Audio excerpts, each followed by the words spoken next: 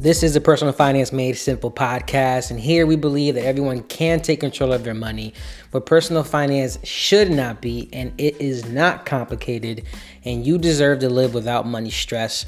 I am your host, your financial coach, your money coach, Dan Roman. Thank you once again for tuning in to the podcast, to the show. I greatly appreciate it. If you haven't slowed down for a moment and reviewed and subscribed to this podcast, please do so. And also be sure to share your favorite podcast with your friend, with your neighbor, your coworker, your aunt, your uncle, your cousin, whomever you think will need the information that we're talking about. Share this podcast with them so that they can gain what you're gaining from this. In the show notes of this podcast episode, you'll find all my social accounts as well as my email address. If you have a question, email it to me. Give me as much information as you're comfortable sharing, and I will love to answer it. Today's question, Dan, what have been some of your biggest obstacles that you have faced starting your own business and coaching? Thanks. You know, what you don't get to understand when you start something is that everything is up to you. You are the marketer. Your customer service. You are accounts receivable. You are the content creator. You are the coach. And, this is more specifically to my business, but for other people doing other things, if you're selling clothing, if you're selling a different kind of service, if you're selling another kind of product, everything is up to you.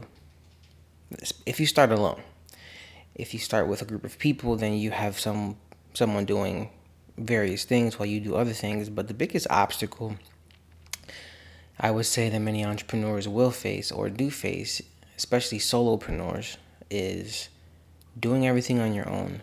And if you don't know, you have to put in the time to learn, which takes you away from the business. It takes you away from the business because you're not hands-on with the clients, you're not hands-on with increasing your clientele base or generating revenue. You're in this phase, you're stuck.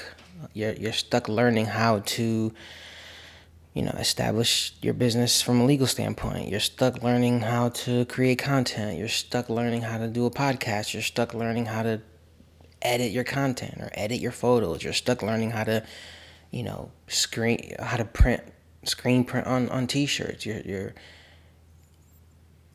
It's an obstacle from the moment you start. But the difference between successful entrepreneurs, successful people, and unsuccessful people is that we keep going. We will put in the time. We put in the hours. We will wake up early. We'll stay up late. We will avoid social gatherings. There's a lot of things that we sacrifice in order to be in a better position with our business. My biggest obstacle probably is doing everything on my own, learning how to do everything, and everything doesn't come out as planned. Everything doesn't come out great. The first thing that comes to mind as far as what the biggest obstacle was for me was probably social media. Learning how to use social media, learning how to engage with people on social media. I've gotten a lot of clients from social media lately simply because I'm putting in the time, I'm investing the time into that, so it's paying off. I'm investing in my business by doing so.